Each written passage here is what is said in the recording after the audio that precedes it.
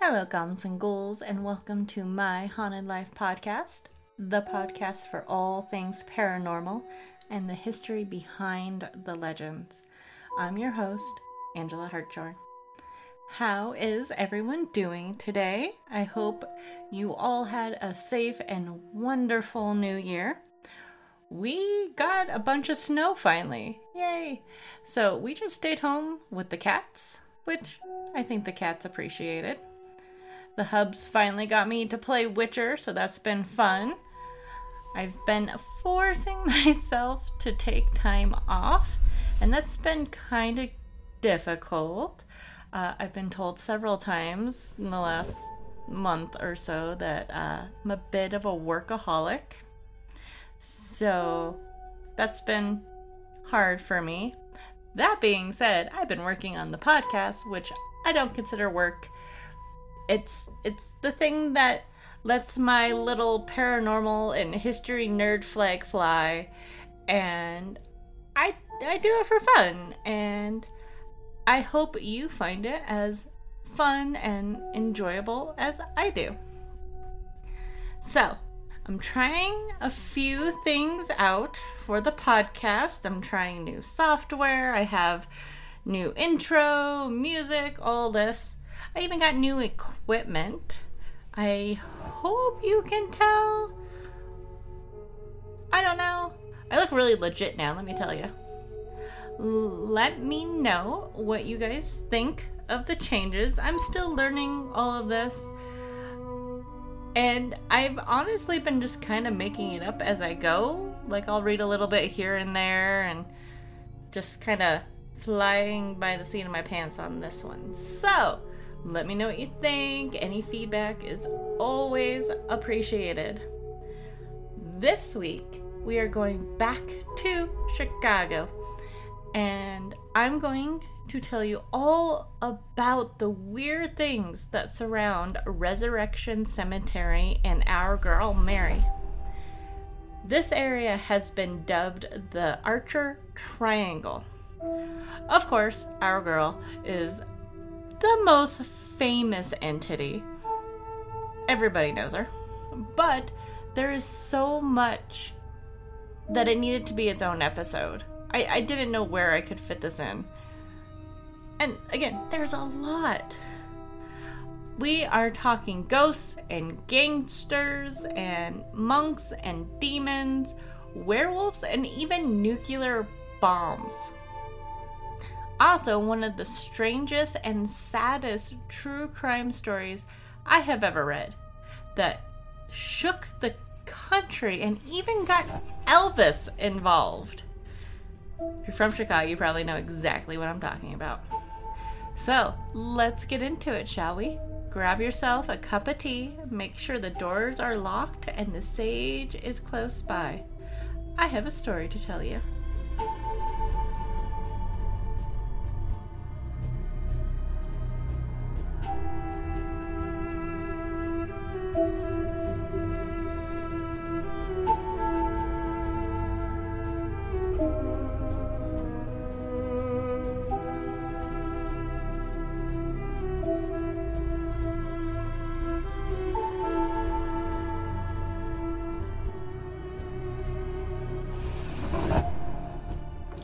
Archer Avenue has had a long and storied existence, so you can find so many stories along the entire stretch of road.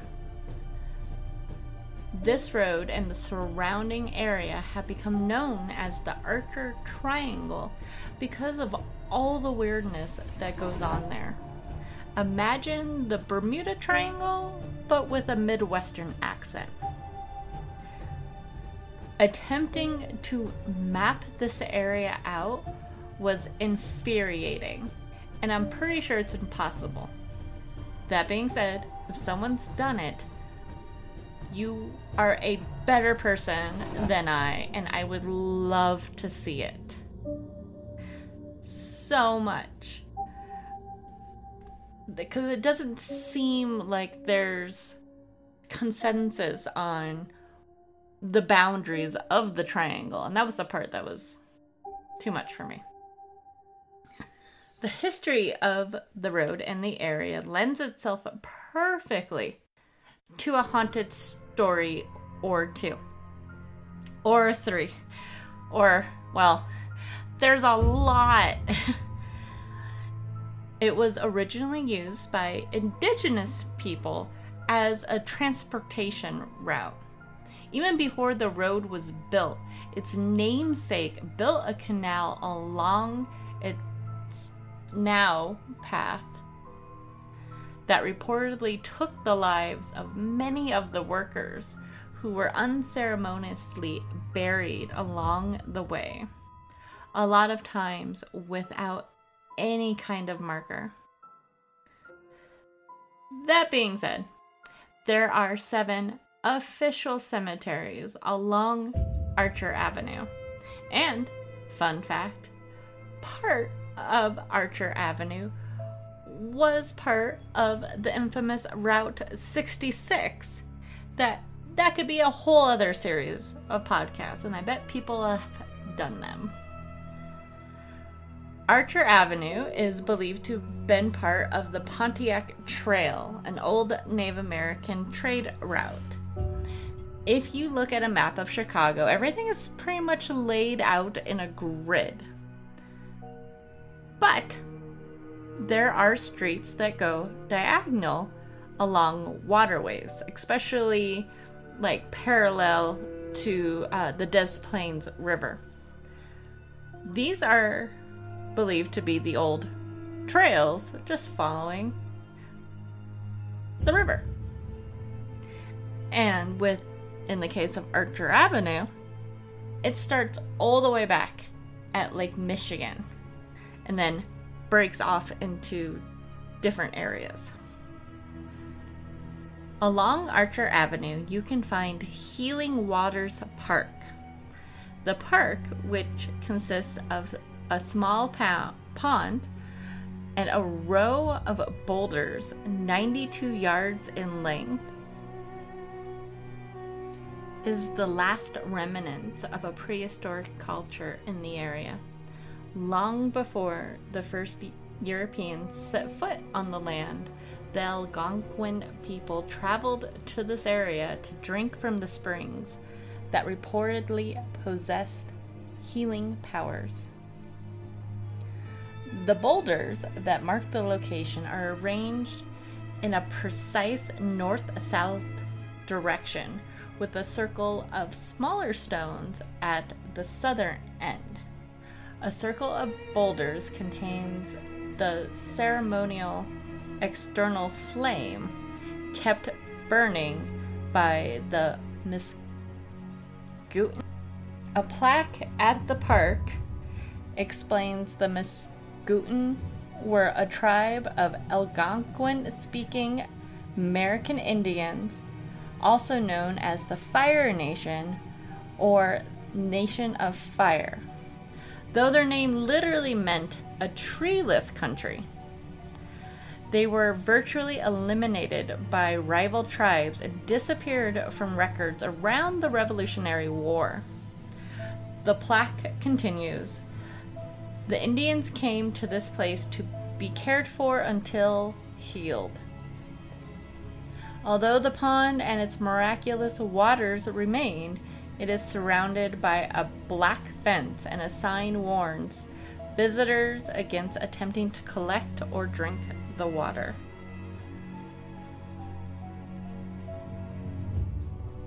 Today, people have reported that at night, drumming and chanting can be heard. Sometimes. So the indigenous people knew this area was special. Way long before Resurrection Mary was around dancing and dying. Something drew these people there.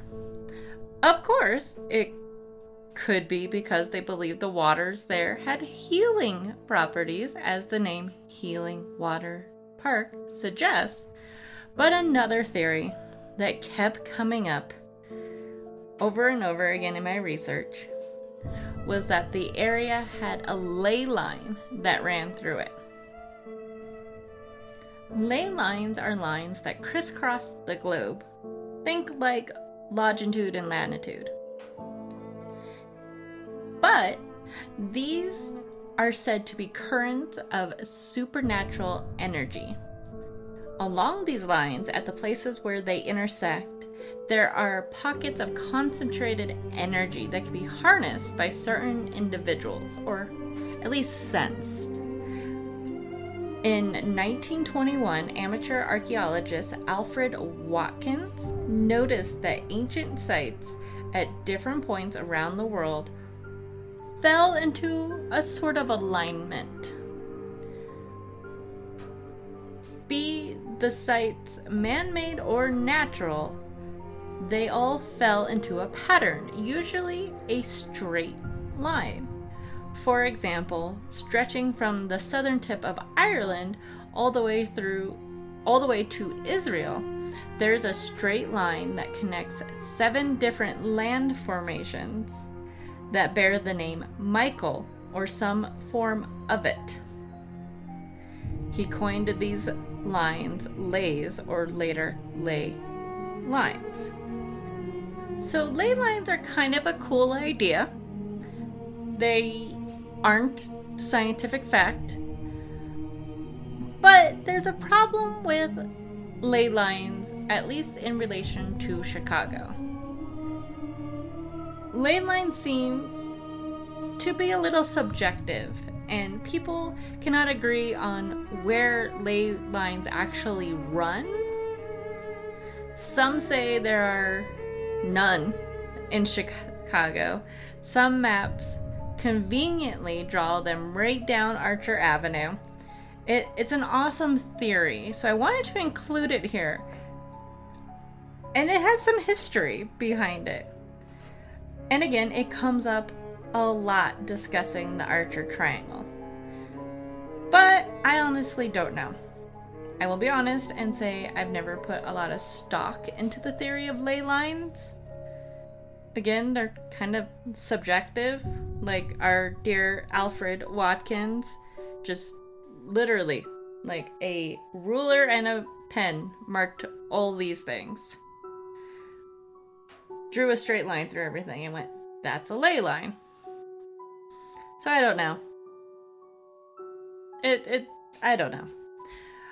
This area, our Archer Triangle, is definitely a hotbed of activity, but I feel like it's its own weird little corner of the world. Before Archer Avenue was built, the Illinois and Michigan Canal was put in along what is now Archer Road by Colonel William Betty Archer, the namesake. He suffered huge financial problems building it, and there were months where no work would happen. Just everything would stop, and the workers couldn't be paid during this. Also, apparently working conditions around the canal were atrocious. It is said there was a lot of disease and fighting and a few deaths associated with the canal. But it seems like there's not an exact record of this. And this could be because most of the men that worked on the canal were Irish immigrants. And apparently a lot of them had also worked on the Erie Canal, and they just came down to work on the Illinois and Michigan Canal when they were done. When these guys died, they're not from the area in most parts. There's chances their families aren't even in the US yet. Nobody really knew what to do with them. They weren't given a real proper burial. They would just be buried because no one had the ability to claim them.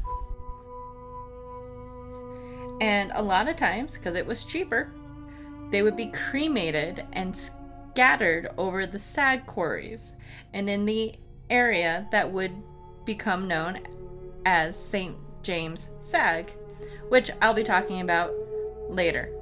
It's probably my new favorite.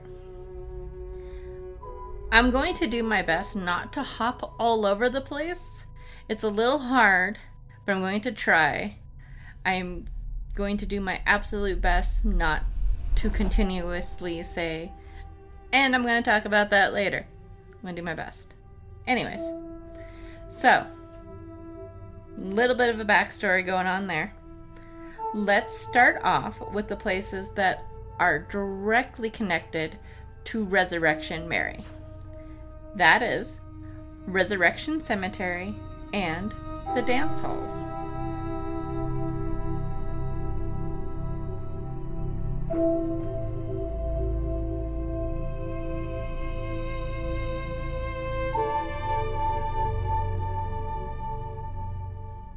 Resurrection Cemetery is at 7201 Archer Avenue.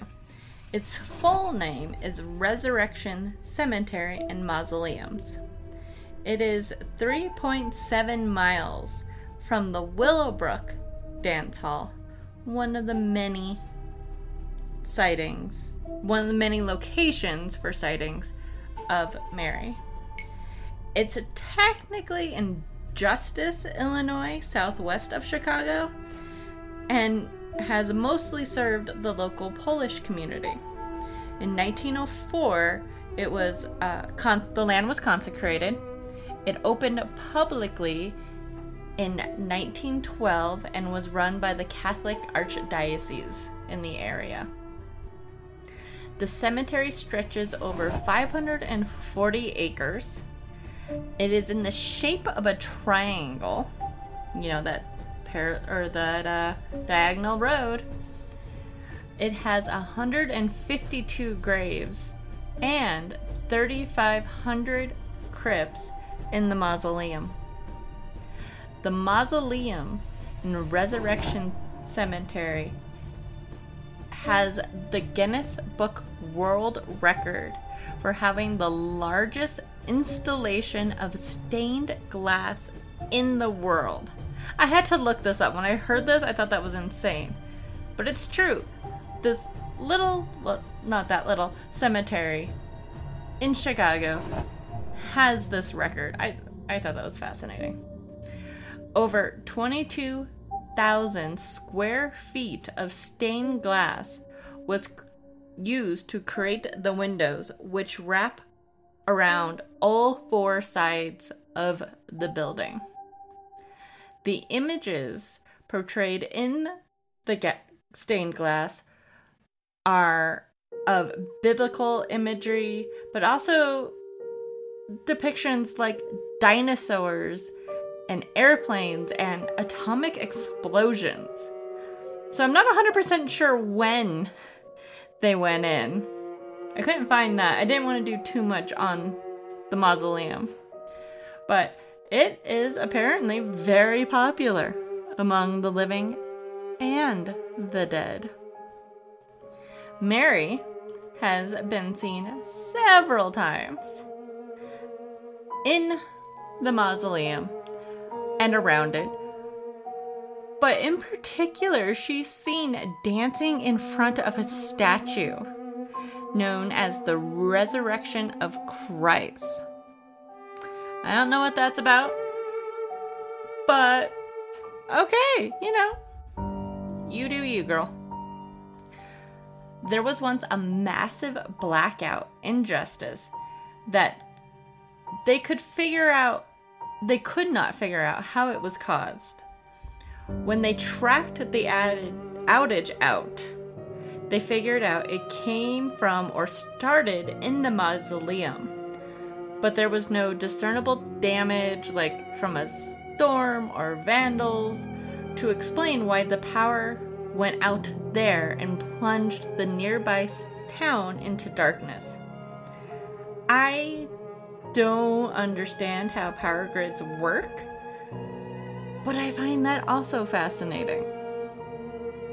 And it was this big thing about why the power outage started at the mausoleum. I could not find a good explanation.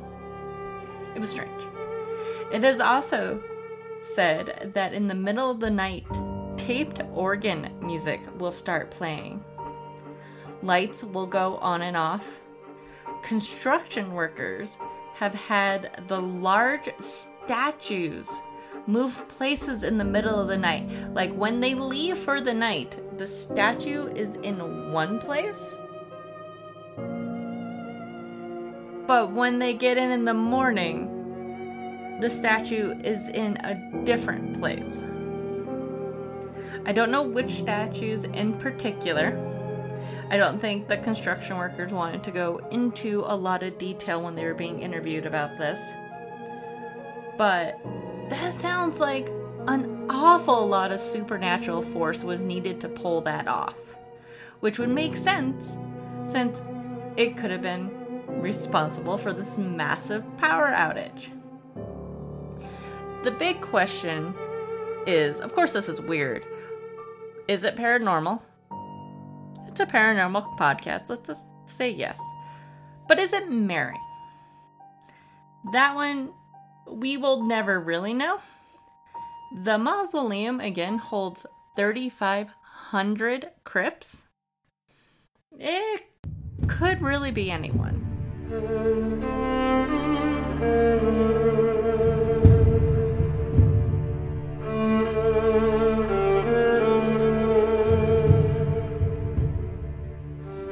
You can get much further with a kind word and a gun than you can with a kind word alone.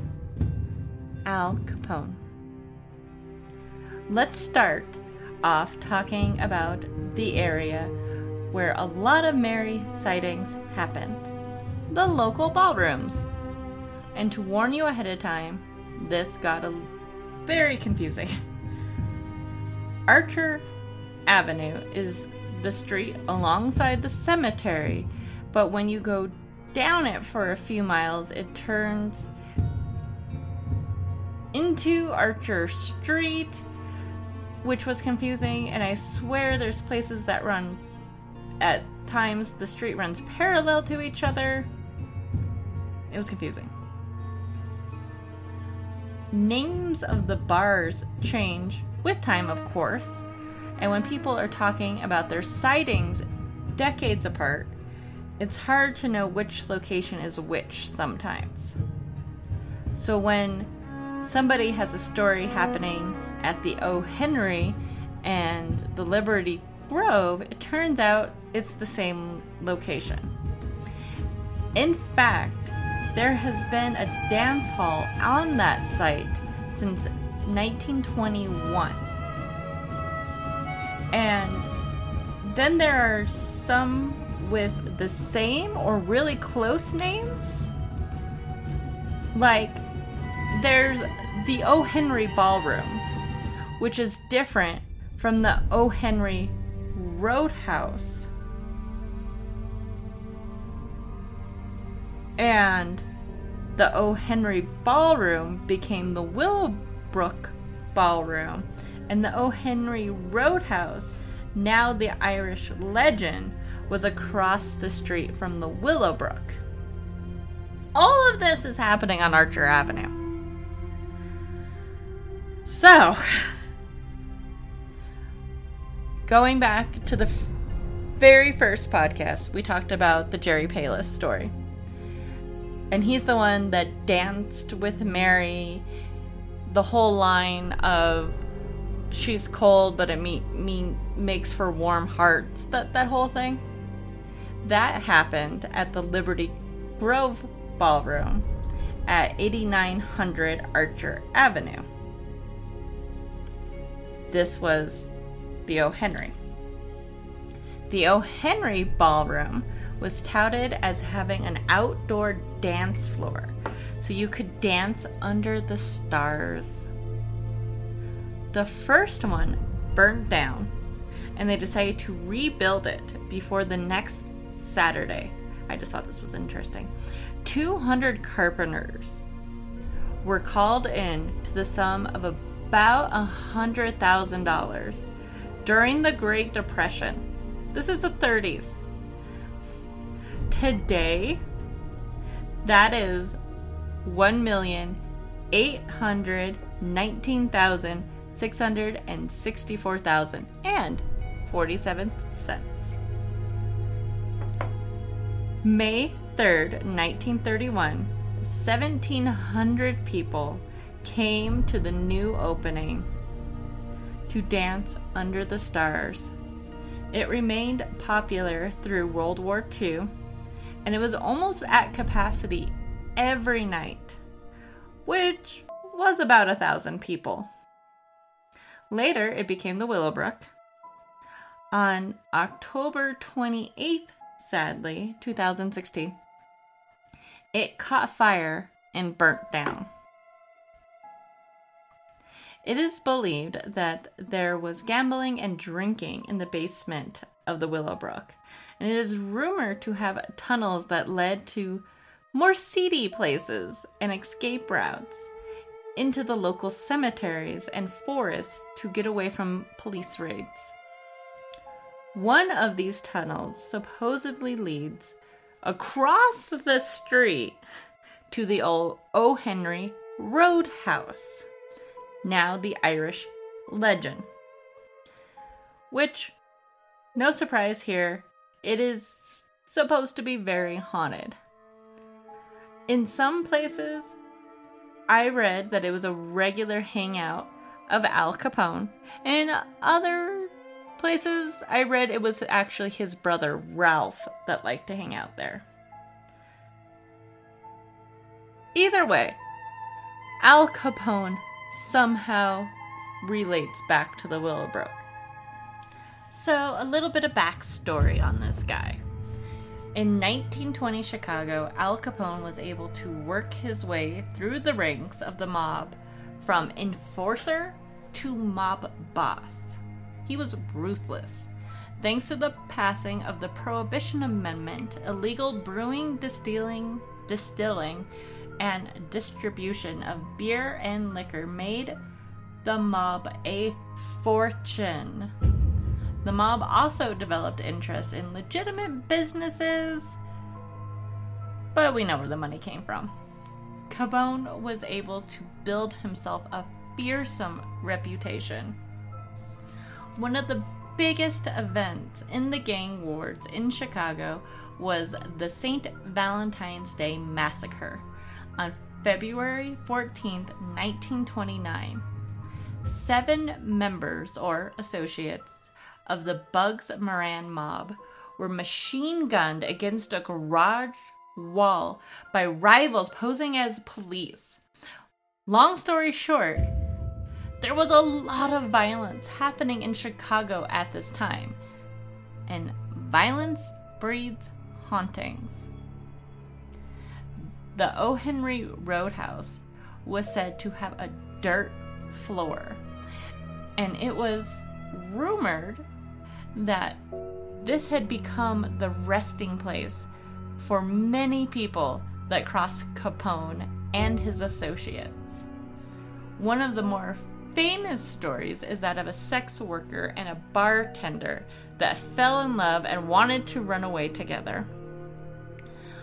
The problem was, she was the favorite of someone that had a lot more power in the establishment. It is believed the two of them were beaten to death and buried in the basement. A figure of a badly beaten woman will sometimes appear in the mirrors of the Irish Legend. I believe usually in the bathrooms.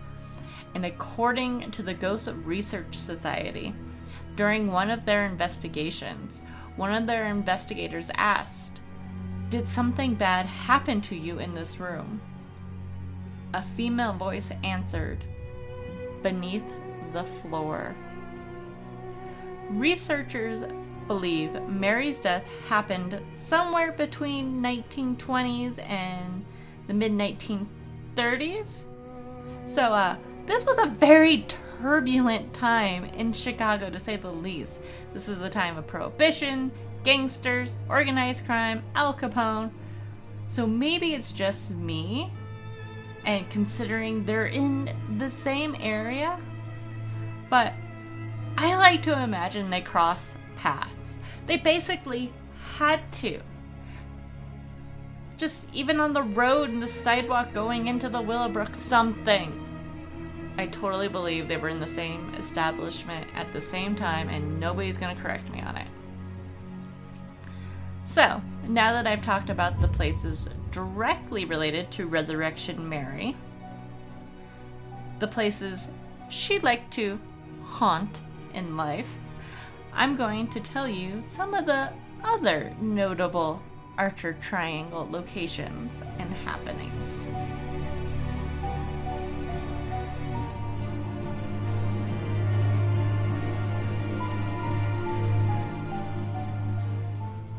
Archer Avenue is a quiet road compared to the big city of Chicago. When I think about Chicago, I think of a huge city, skyscrapers as far as you can see, inner city neighborhoods, the short little housing, that sort of thing. Just buildings upon buildings. Archer Avenue in the Willow Spring and Justice areas really isn't that at all. It's kind of hard to describe. Imagine a wooded area around a suburban area. It looks like a lot of scrub oak and bushes, the small green plants. It is the Midwest, right next to one of the Great Lakes, so the air is more humid and the plants are pretty lush. Of course, this is coming from someone from Colorado, so it's objective. In some ways, it almost feels like the last refuge of nature before the urban sprawl around it. There's plenty of videos taken along Archer Avenue, and along the road, it looks pretty heavily wooded. There are some small nature reserves in the area, some lakes, some trails, but again, it's not like you're out in the middle of the mountains away from people in the middle of nowhere. Maybe that's why there's so much going on in the Archer Triangle. Maybe, just maybe, it's the last place where mysteries have to hide.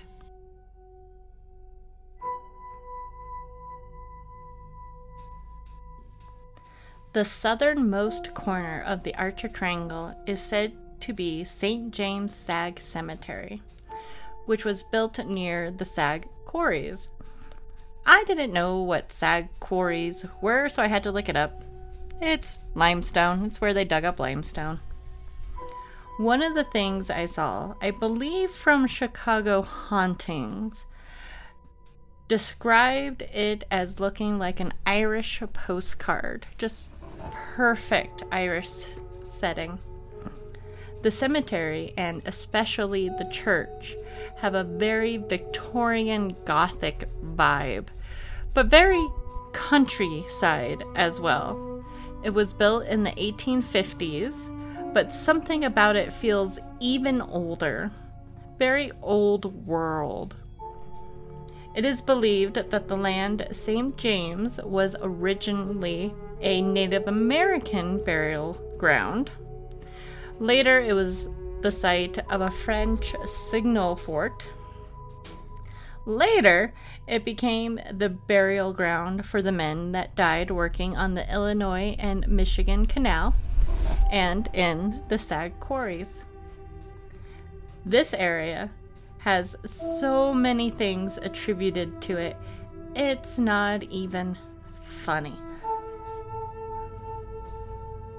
St. James Church has become known to locals as Monk's Castle, after numerous sightings of phantom monks in the woods dressed in brown robes, carrying lanterns, and chanting in Latin. These monks supposedly haunt the church and its cemetery. Legend has it that they will go after teenage trespassers. But, to be fair, who wouldn't really? One of the priests of the church, a Father Raymond Polanski,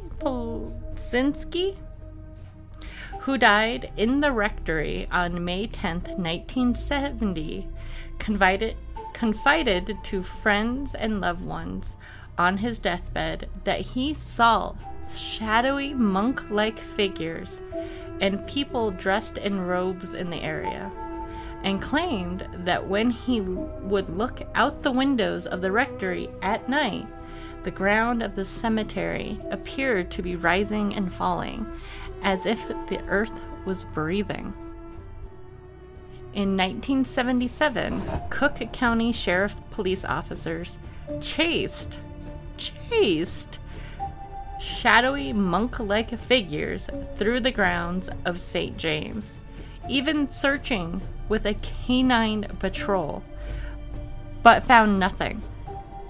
In a 2-page report, they stated they didn't think they were real people at all, but some kind of phantom manifestation. The police came to this conclusion because of the way the hooded beings looked and moved. They glided up the hill in the cemetery in unison and completely silent, while the police stumbled in the darkness, tripping over tombstones, and the figures had disappeared by the time the police reached the top of the hill. Even the trained dogs could not pick up a scent. To me, this story is pretty compelling. You know, people dressed up in robes in a cemetery is not a unfamiliar thing. People like to try to scare themselves or do rituals, whatever. But the fact that the dogs couldn't find anything, that's the part that gets me the most. The front gates of the St. James Sag Cemetery are from the Hawthorne Works, where a majority of the workers killed during the Eastland disaster worked. On July 25th, 1915, the SS Eastland steamship capsized, trapping 2,572 passengers on board. Unfortunately, the addition of new lifeboats, which were added after the Titanic disaster, which did not have enough lifeboats, caused the already top-heavy Eastland to roll over in the waters of the Chicago River between Clark and LaSalle Streets. And when you go and see this area, it's so tight in here. You cannot imagine a giant ship in this area. It's insane. I got video of it that I'll post on the TikTok and everything. But just trying to imagine this giant ship in this small area and then rolling is inconceivable. Many of the passengers and crew were crushed by heavy furniture and otherwise trapped. In total, 844 passengers and crew members died that day. Various Chicago establishments were used as makeshift morgues to store the recovered bodies. A lot of places had to be used, obviously. Many of these spots have experienced ghostly sightings and are said to elicit feelings of general unease among visitors, including the gates at St. James. My favorite story from St. James is the woman in white seen on the road and a carriage of white horses, believed to be the spirit of a woman killed trying to run away and elope. This story was first published in 1897 in the Chicago Tribune.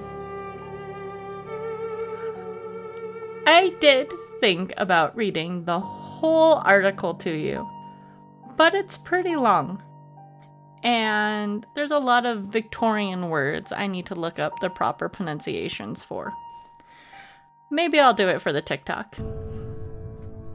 But the story goes that two musicians, after playing a gig one night, stayed in the rooms above the bar that happened to overlook St. James Cemetery. They were woken up in the wee hours of the morning by the sound of horses and a carriage barreling down the road. This seemed very weird to them. This was a quiet little hamlet, and it was the middle of the night. Nobody's out. The noise must have awoken everyone around, so they assumed there must be an emergency for people to be driving like that. They went to the window to see what was going on, and there was nothing. This was very strange, but they decided to not worry about it until it happened again. They weren't being woken up out of a dead sleep this time. They were awake. They were wide awake. This time, they saw a carriage pulled by snow-white horses with lights shining from their heads.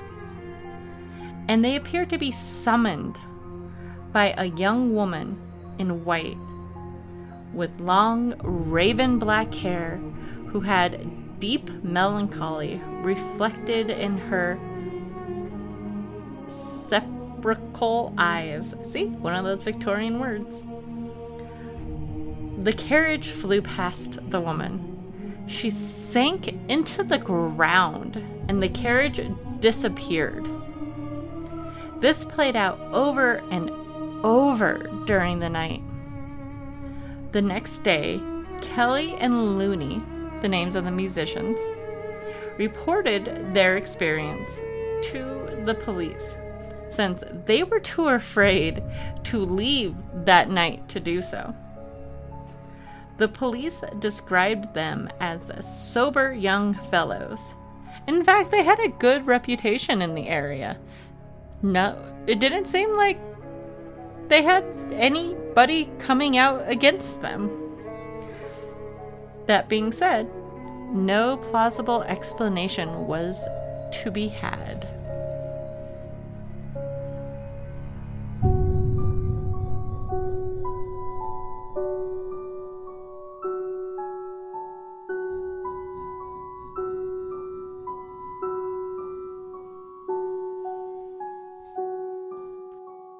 Next is the Red Gate Woods, which is next to St. James the Sag.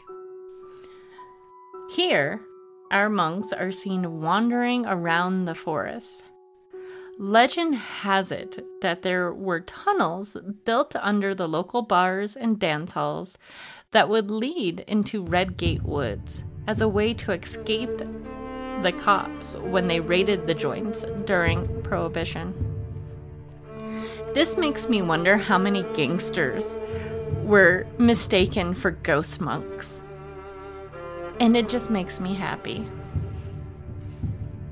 Red Gate Woods is also home to Chicago Pile 1, or CP1, which was the world's first artificial nuclear reactor. On December 2nd, 1942, the first human-made, self-sustaining nuclear chain reaction was initiated in CP1. The secret development of the reactor was the first major technical achievement for the Manhattan Project, the Allied effort to create atomic bombs during World War II. It is still being monitored by the Argonne National Laboratory for any environmental changes. It is supposed to be safe, but it is said to mess with paranormal equipment when ghost hunters wander into the area. Either the equipment is just that sensitive, which, you hope is possible, or there are some radioactive monk ghosts out there now. One thing I saw, and I don't think I saved it, or where I saw it, theorized that investigators are getting readings around CP1 on their ghost hunting equipment because it's connected to all the deaths at Hiroshima and Nagasaki, and somehow it pulls that spiritual energy there. Our next location is Maple Lake, which is said to have a ghost light. They say that a red light will appear that moves slowly over the water. There's no sound. It is said to be round and shines with a bright red color, sometimes so bright that is reflected in the water. People speculate whether it is nuclear material that has escaped CP1, which that's terrifying, or if it's the spirit left over from some long ago tragic accident. I couldn't really find what accident people believe it's from, but it's apparently been around for a little while. It shows up over the water between 95th and 107th Streets and has also been seen at the northern edge across from the Maple Lake Overlook. Because of the forest preserve that is around the area, it has become a place of rumors and dark events. For a long time, the forest preserve had so many stories of black magic rituals and devil worshippers, probably running around in hooded robes. But there has been real documented tragedy as well. In 1991, the body of a 17-year-old girl was found floating in the lake. The murderer was caught shortly thereafter, but this really cemented the area's dark reputation.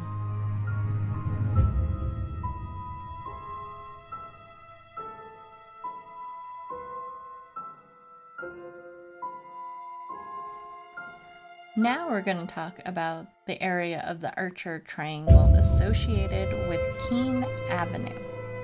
So if Archer Avenue is the hypotenuse of the Archer Triangle, then Keene Avenue is the little leg of the triangle.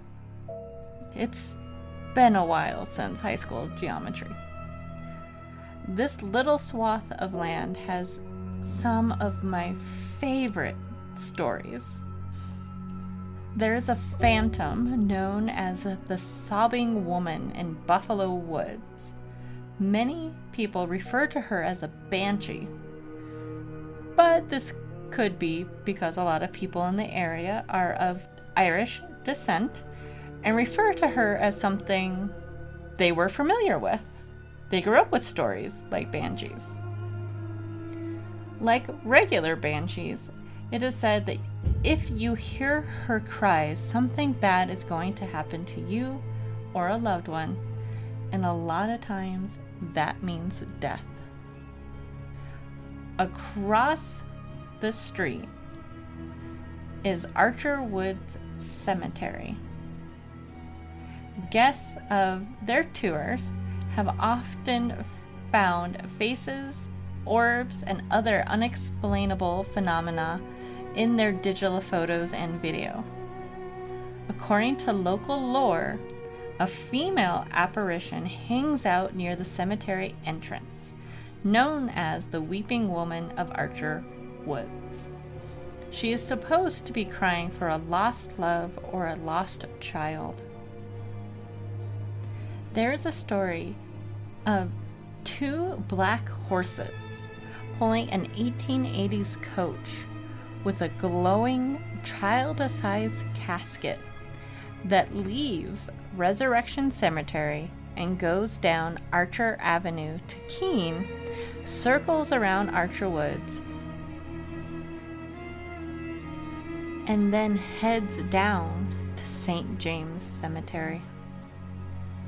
Could the sobbing woman and the weeping woman be one and the same? I don't see why not. Different colloquialisms. I did find it fascinating that this is another haunted coach associated with St. James Cemetery. Although, I don't think this is the woman associated with the carriage there. I feel like the carriages are definitely different as well. But who knows? I just hope they don't overlap. I would like 2 haunted carriages, thank you very much. An interesting note about Archer Woods Cemetery. Instead of all the graves being buried facing east like most cemeteries, in Archer Woods they're buried every which way, possibly making it a very active location with a bunch of very confused spirits. My favorite Keene Avenue story has to be that of the gray-haired baby and the werewolf that lurks along the road. I love me a good werewolf story, and I was really excited to come across this. I was thinking it was a little weird. I had never heard of it. But Chicago is the Midwest, and Wisconsin has the Beast of Bray Road, and Michigan has Dogman. So why not some version of lycanthrope in Chicago? I don't see why not. It just, considering I have a thing with these, I was just really surprised I'd never heard of it. I researched this for so long, trying to find any kind of primary documents, and I couldn't find anything. Honestly, it was a little bit disappointing. I was able to talk to a very nice human by the name of Tony Zabelski from Chicago Hauntings via email, who has led the Archer Triangle Tour for the last 5 years, and this is what he said about the werewolf. It seems the legend started to gain traction in the 1970s. A lady named Chris Sansbury was driving down a dark stretch of Keene Avenue near Sacred Heart Cemetery when something standing upright and covered in a coat of hair darted across the road. It clips the side rear view mirror of her truck on the passenger side, causing some damage. This may have been the first such sighting. Another person named Terry Blazek, also in the 1970s, while riding a horse down an equestrian trail, encountered a similar-looking creature. It appears that a legend saying in the 1950s a young couple was driving down Keene near Sacred Heart with a young child unrestrained in the back seat. They got into a terrible accident, killing the couple, but the baby was never found. Legend says it was thrown from the car and taken in by local wildlife and raised as one of their own. No historical record can be found to back up this tragic event. It seems like the 2 sightings I mentioned and a few others fueled the legend. Richard Crowe, in his book Chicago's Street Guide to the Supernatural, chronicles the story very well, as does Windy City Ghost 2 by Dale Kresmick. Ursula Balinski, who did the Resurrection Mary Archer Avenue Triangle video on our website, also wrote about the legend. Also, Tony will be on the next episode to help me finish up our Resurrection Mary episodes. Kind of sad. And I kind of wish I had Tony for this episode.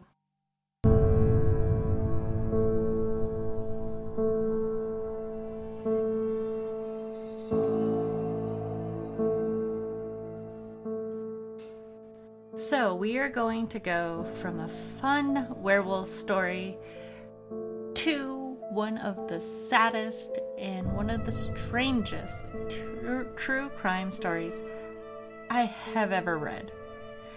Trigger warning on this one. This has to do with the tragic murders of 2 sweet young girls. The murder of the Grimes sisters is an unsolved double murder that took place December 28, 1956, when 2 sisters named Barbara and Patricia Grimes, aged 15 and 12, disappeared while traveling to Brighton Park Movie Theater to their home in McKinley Park. They were going to see an Elvis movie for the 11th time. Their disappearance initiated one of the largest missing persons investigations in the history of Chicago. The girls' bodies were discovered alongside a deserted road in Willow Springs on January 22, 1957. Although the girls' autopsy reports concluded that they had been murdered within 5 hours of the last confirmed sighting, and that both girls had died of secondary shock, numerous individuals attested to having seen the girls alive in the weeks between the night of December 28th and when their bodies were discovered. There were a lot of sightings, sometimes numerous witnesses at a time believed they saw them. A lot of them could be mistaken identity, but some of the sightings were from people that actually knew the girls. They knew they were seeing them. The sightings were so common, people started to wonder if maybe the girls hadn't been abducted, but instead ran away. This is before the era of the 70s with hitchhiking kind of thing. So that doesn't seem to fit. In the early hours of January 14th, the parents of a classmate of Patricia named Sandra Tolston received 2 separate anonymous phone calls. During the first call, nobody at the other end spoke. Picking up the second phone call, approximately 15 minutes later, Sandra's mother, Anne, heard a frightened and depressed young female voice asking, "Is that you, Sandra? Is Sandra there?" Before Anne could bring her daughter to the phone, the call ended. Mrs. Tolston informed investigators, and she was absolutely convinced the caller she had talked to was Patricia Grimes. Following the January 19th television and radio appeal by Elvis Presley himself, begging the sisters to return home. Chicago Sun-Times advice columnist Ann Landers received an anonymous letter allegedly written by a girl who claimed to have witnessed the sisters being forced into a car by a young male on the night of their disappearance. Although a partial license plate number was provided with this letter, subsequent police endeavors to trace the vehicle proved fruitless. The author of this letter was never identified, and the actual contents were never authenticated. The murder of the Grimes sisters has never been found.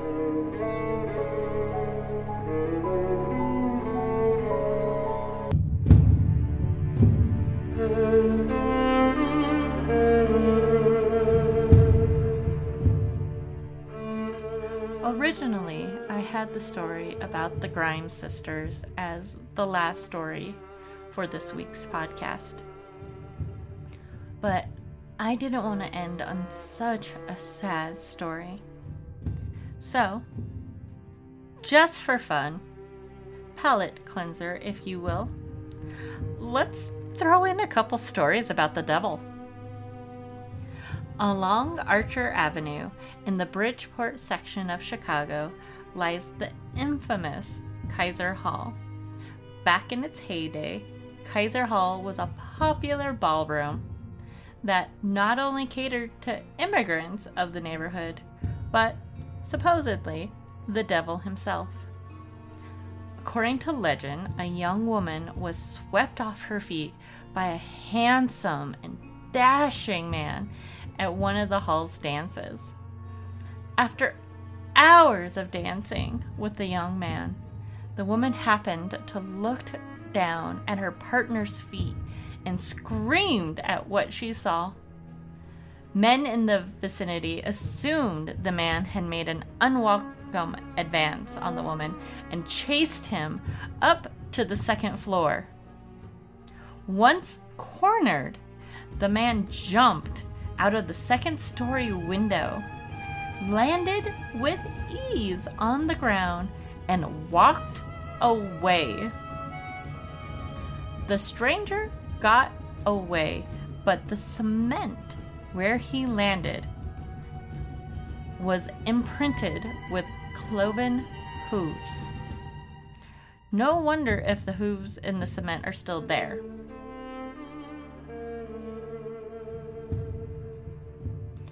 This reminds me so much of the stories from Loftus Hall in Ireland. I just had to include it. It just made me happy. Another devil-related experience happened along the Archer Triangle in Lamont, Illinois, right near Sag Bridge, near St. James Cemetery. In the fall of 1901, the Wellmans family started receiving letters that would materialize out of midair and drop at their feet. A lot of these letters told the family to get out. Some threatened them by, murder, and others would predict the arrival of family or friends. Another weird occurrence happened one day when the elder son was milking the family cow. Out of nowhere, the boy cried out for his father's attention. Apparently, as soon as the milk landed in the pail, it would become cheese. He had a whole pail of cheese. No word on if they ate it or not. That same day, Wellmans had seen a black cat wandering around the farm and shot at it to chase it off. That night, the family received a letter, again, falling out of midair, stating, "Do you want to know why your cows have stopped giving milk? I did it. You thought you'd put a shot in me? Didn't you?" It was immediately believed to be witchcraft. You know, those damn black cats always in league with the devil and those witches. The family even called the church to help. An exorcism was done on the home. It was quiet for 3 days when a letter dropped from the ceiling chastising them about it. The priest recommended that the family remove any paper that could be written on. So the demon could no longer write letters. Same thing with pens. He told them to get pens or writing utensils out of the house. The demon instead wrote on Mrs. Wellman's hat box, mocking her for this.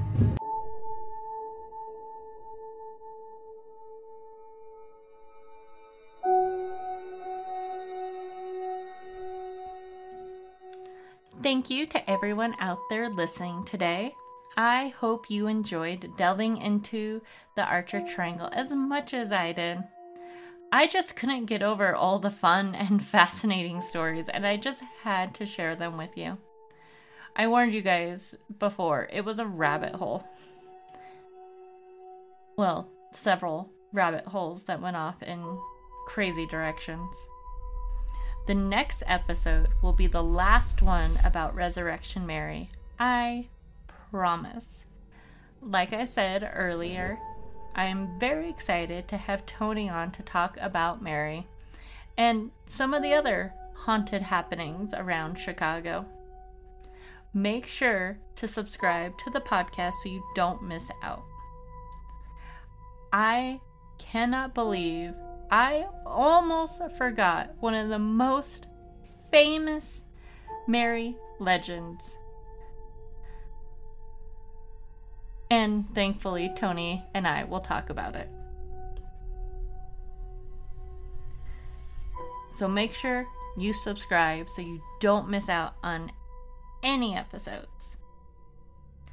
If you have a ghost story to share, or perhaps know something about Resurrection Mary or the Archer Triangle that I don't, please email me at myhauntedlifepodcast@gmail.com.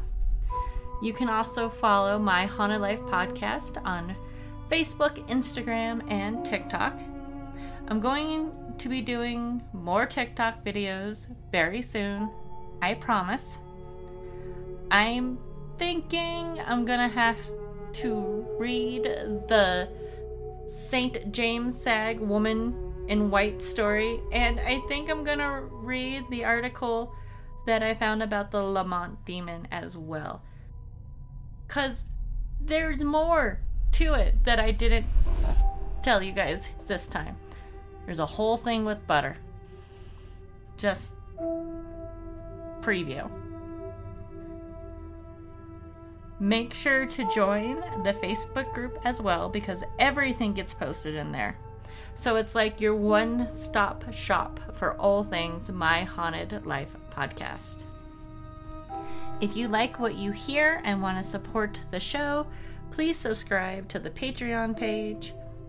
You could support the show for as little as $2 a month. And that's it for this one. I'll be posting all of the links to my sources on the website as soon as I get it updated, and there's a lot. I'll try to get pictures of all the locations or something as well. But I will see you all next week on My Haunted Life Podcast. And until then, stay haunted.